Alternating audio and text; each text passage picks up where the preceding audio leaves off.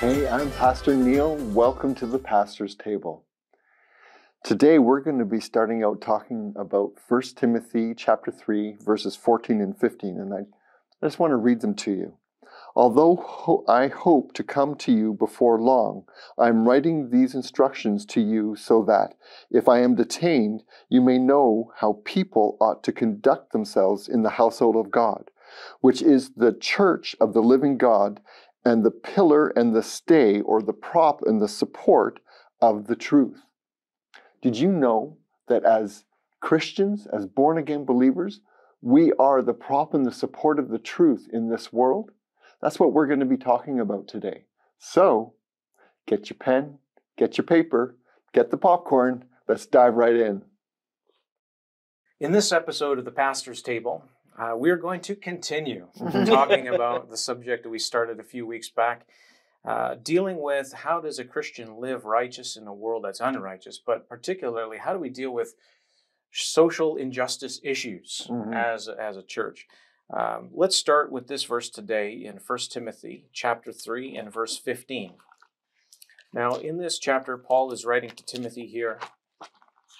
And so, right at the beginning of verse 15, he says, if I am detained, let's start at the beginning of the sentence. How about that? Verse 14, although I hope to come to you before long, I am writing these instructions to you so that if I am detained, you may know how people ought to conduct themselves in the household of God, which is the church of the living God, the pillar and stay, or you could say the prop and support of the truth. Oh. And he goes on to say a few more things. But it's a very interesting statement that he makes here. He says, the church of the living God, which is the prop and stay of the truth. And so I was describing in a previous episode how what a buttress is, or a prop and a stay. And it is a support that holds up a wall so that the wall can go very high. And so they have additional supports to hold that upright. And so in a similar respect, that is being used as an illustration here of what the church is concerning the truth, and how the church should be holding up, this is the truth. Amen. The truth is this. And that is our place as a body in the world. Yeah. Right? There are other verses that in Philippians, for example, that talk about believers that we are to hold out the word of life. We're like lights, stars shining in the darkness, holding out the word of life. It says in a crooked and depraved world. And so that is the place that the believer is supposed to be. As a body, as an individual, holding up and holding out and saying, this is the truth. This is the truth here. And so one of the comments that I had made is that as believers, the church can find themselves in a place where if they're not doing that, then they say, well, we got to stand for righteousness. And I can see all these unrighteous things taking place in the world. And so it's my duty as a Christian then to go out into the world and stand for righteousness. But you see, I'll make a statement this way, and perhaps we shouldn't abandon our post. Because if we run off into the world to stand for righteousness, and this is the place the church has to stand up for righteousness. And it's, in a sense, yes, but this is saying we are to hold up the truth. And so the thing is that I believe that it's a subtle thing that we can get led into that is not necessarily God. In fact, I'd probably say isn't God, where we run off to fight in the world system, the world's way, in the name of holding up justice and righteousness. Absolutely. And it's not that we're saying that, that there shouldn't be a stand for righteousness. We're not saying that. We're not saying that you shouldn't live righteous. We're also not saying that. You should live righteous. You should stand up, in a sense, for righteousness. But it's how we go about doing that makes a big difference. Absolutely. And really, ultimately, our lives as Christians should be displaying and showing what the truth is, what the answer is. And we've been talking a lot about that in the last few, and I was going to say classes, no, in the last few discussions here for Pastor's Table. So I kind of want to pivot and turn to another scripture here for a moment that follows along the same thing, and that's in Isaiah.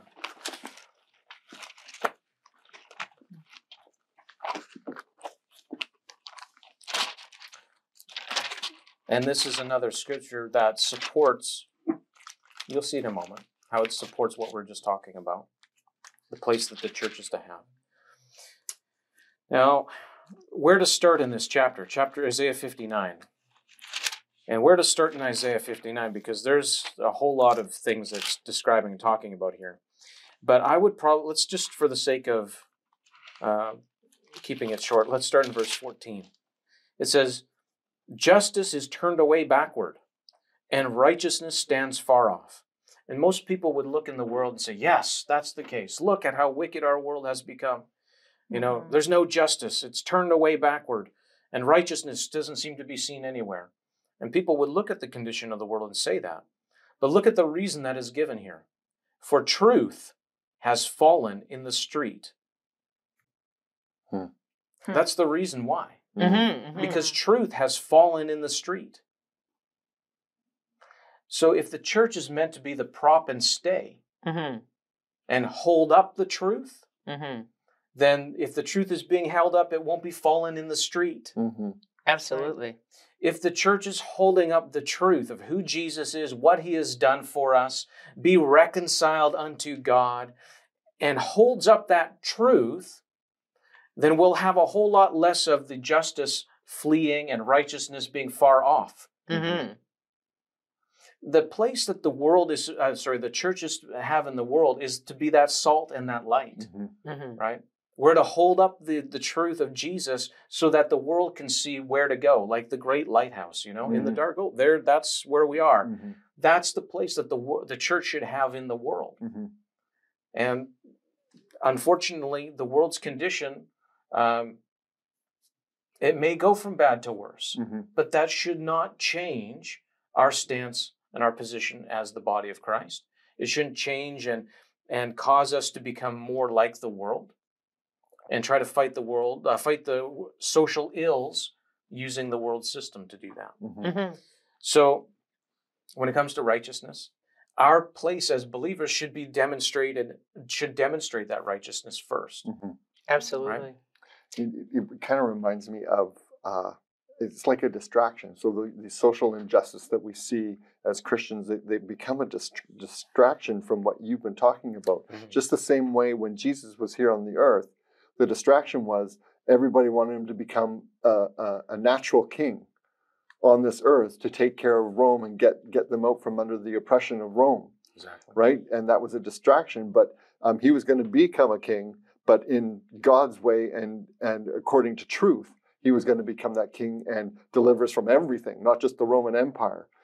You know, you think about back to Nehemiah, right? So he had all of those few guys that were trying to dissuade him and catch him and all that kind of stuff. And that was a distraction. But he heard from the Lord, build the walls around Jerusalem again. So he had the hammer in one hand and the sword in one hand, and they were doing what they had to do. In our case here, the truth, and the truth of Nehemiah's situation was he had to build that wall. So every man that was there, they had their tool in one hand and they had their sword for defense in the other hand, and they built the wall, and they didn't get distracted from what God had told them to do. That's right. The Bible is very clear of how we go into the world. It says, "Go ye into all the world and preach the gospel," not for push a system or an ideal or rage against the machine. On the other side, when the church holds up the truth for things like, let's take alcohol or drugs. Recently, even in the country of Canada, they legalized all kinds of other drugs in order to reduce the number of opioid overdoses. So their answer is, we'll make more free. And that's the world's answer. And legal. Go for it. And I've been asked many times through the years about alcohol, and it goes way back to there. Well, I do know some believers who smoke pot because it's legalized, and because the world legalized it, They said, well, I'm a Christian. The world legalizes it. I can do that. It's legal to drink, so I'll drink. And they've looked at that world, then became their measure. That's right. But when the church holds up the truth and said, don't, be sober-minded. Well, if you can be sober-minded and drunk at the same time, you're special. And some people say, well, we know they're spirits. Well, don't drink. It's pretty simple. And the thing at the end of the day, no one told me or my husband, thou shalt not drink alcohol. But the Holy Spirit inside of us gave us a check about it. Mm-hmm. And that wasn't wise. And it wasn't healthy for us. And I understand people bring out the scripture, well, a little wine for the stomach's sake. And didn't Paul tell Timothy, et cetera, et cetera. If you're looking for an excuse to have a drink, you can always find one. If you're looking to twist the word of God to make yourself feel comfortable, I've watched people do that for years. Well, we'll find a scripture, we'll take a part of it, and that's what they call itching ears. If you're doing it for comfort's sake, you have a check. Mm-hmm. And Holy Spirit's trying to tell you, no. Mm-hmm. But you're like, well, I found this other person, and you'll go to the next pastor, or you'll go to somewhere else until you find something that makes you feel comfortable in your sin. This is where the church has got to hold it up. Yeah. And say, you know what? We're not saying, no, you can't drink. We're saying, listen to Holy Spirit. He'll tell you. Mm-hmm. Yeah. And I don't think he's telling you to go out there and get drunk. And there are very few people who actually can have a glass of wine and then not have another one and then not have another one. And, oh, look, the bottle's empty. And they do it especially right now when people are feeling the stresses of all the things that are going on in the world. And they say, well, this is more than a little wine for his stomach's sake, I can tell you that much. And so they're looking for all kinds of scriptures to justify their behavior and pulling them out of context. This is where the church has got to stand up in truth and say, you know what? This is not helping you. Mm-hmm. This is hurting you. And God never says no to you because he's trying to make you follow a bunch of rules. When the Holy Spirit says, this isn't good, it's because he loves you. That's right. And because it's hurting you yeah. and probably your family and your checkbook. Mm-hmm. There are lots of reasons why we shouldn't do some of the things we do. And so this is where the church takes a stand. We begin to say, you know what, this isn't healthy for you. We agree with this. Now, if you're a part of the leadership of Celebration Life Church, we ask that you don't participate in alcohol. We are very aware that some members who come to our church may have a glass of wine now and then. But I can tell you this much. In my experience, this is experiential knowledge. Those people who continue to find justification for their one drink, occasionally, all the reasons that they give, have always just only gone so far with God. Mm-hmm. Is it about the alcohol? No. What is the real issue here? The heart. Mm-hmm. Absolutely. Right. There's something in there. Mm-hmm. Where they don't want to give part of their life to Jesus. Mm-hmm. He's not Lord over that part. Mm-hmm. Yeah. Mm-hmm. Sort of sad. But this is where we hold up the truth and say, we know this is a better way. Mm-hmm. This is a better way. And smoking pot isn't good for you. It affects your mind. Be sober-minded. Be sober-minded. And those are the places where you get answers. And if you're doing it to relieve stress, well, red flag. Yeah. What's that, sir? Big red flag. Big red flag. More than a red flag. I think there's a bunch of no signs going up everywhere. Yeah. So those are some simple ways we can hold up the truth and hold that up. Now, that's not something we run around and go over and stand in front of every liquor distribution branch. No. Or every pub. No. That's it. We're going to, smack on the walls. But there are times when the Lord might have you pray about something like, say there was a bunch of, and I've done this is why I'm telling you that, there was a psychic fair that was going on at the mall. Now, there are different ways to do this, but I had found out about it, and I really felt prompted by Holy Spirit. We'd been in prayer. Just go and walk around and just pray. That's all. Just pray quietly. You've done the prayer, and just walk around and love people and be there. And if the Lord points someone out, I'll share the gospel with them. And so there were just two of us, and we started just walking around the area, just taking a wide berth. We weren't close to the people who had set up all their booths in the mall. It was a big mall, and they were in the center. It was at Guilford. And so we're walking around the outside edge. And pretty soon they started packing up. Well, I can't hear anything today. I heard one of the witches say, and because I believe it's all witchcraft. And so they're like, this is just not working. Well, they closed up for the day. Sorry, we're having trouble hearing today and it's not working. And I thought, well, that was an interesting remark. So our friend and I thought that was pretty cool. But it was because we'd prayed and we weren't being obnoxious. We weren't protesting. We were there under the instruction of Holy Spirit and we did what he said. And I was like, well, and we learned something. We learned that day that they try to hear through wrong vessels. And there was evidence. And you know what? We were pretty young in the Lord. So that was pretty exciting for us. It was like, we've done this thing, you know?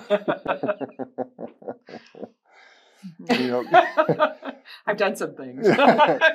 Coming back to the social injustice aspect of it. So one of the questions that really is underlying in this is, do we trust God with what we're seeing happening in the world? That's right.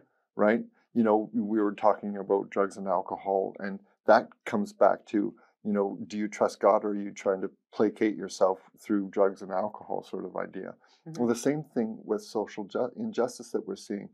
Do we trust God to bring solutions like Pastor Gwen just shared with us? That to a Christian, seeing a psychic fair happen in a mall is a social injustice. But God has a solution that goes beyond the natural. And to the point where what does it say in Ephesians 6? That our battle is not against flesh and blood. It's against principalities and spirits of this realm. And so when we go in with that revelation and trusting God that he's always going to be the solution, he's always going to have the answer. And in that situation, the answer was no direct confrontation or dialogue with them, but just praying in the Spirit as you're walking around the mall, meeting people, talking with people, sharing the gospel when the Lord prompts you. And look what happened. I can tell you I've learned some things the wrong way too. Haven't we all?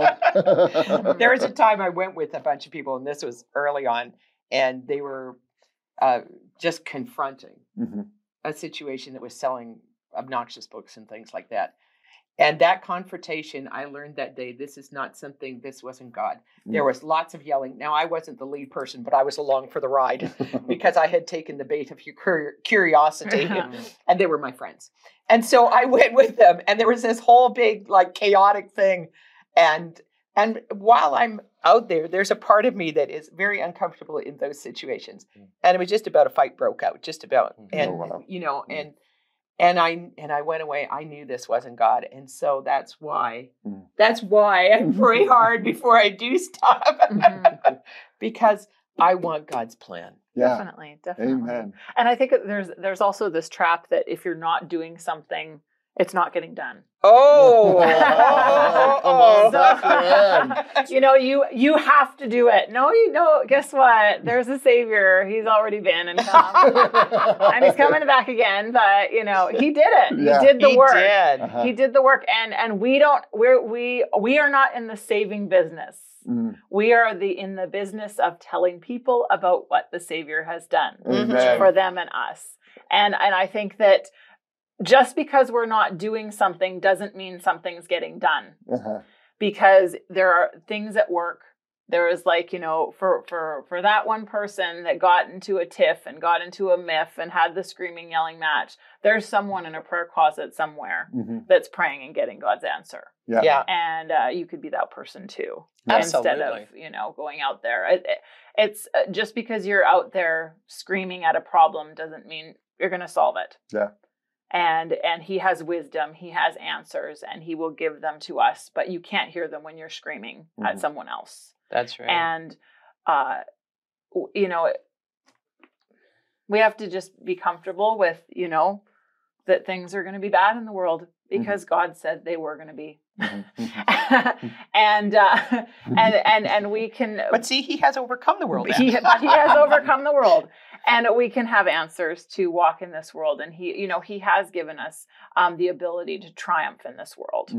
And so we can walk in victory. Amen. And victory isn't, Jesus was totally okay with what his plan was on the earth. Yeah. He did what he did. Mm-hmm. He didn't get out of his lane. He didn't just decide that I'm going to go talk to those Romans. I'm going to tell them what is what. No, he was settled in what his plan was and what his call was and what he was there to do. Amen. So as you go out, don't get distracted by these issues, these social injustices, and get distracted off the call of God of your life, your plan to go where you're supposed to go. If it's an issue that you're a part to solve, he will show you the answer. Amen. And it will be better than yelling and screaming and looking like a giant idiot. I think it's always good to not look like an idiot.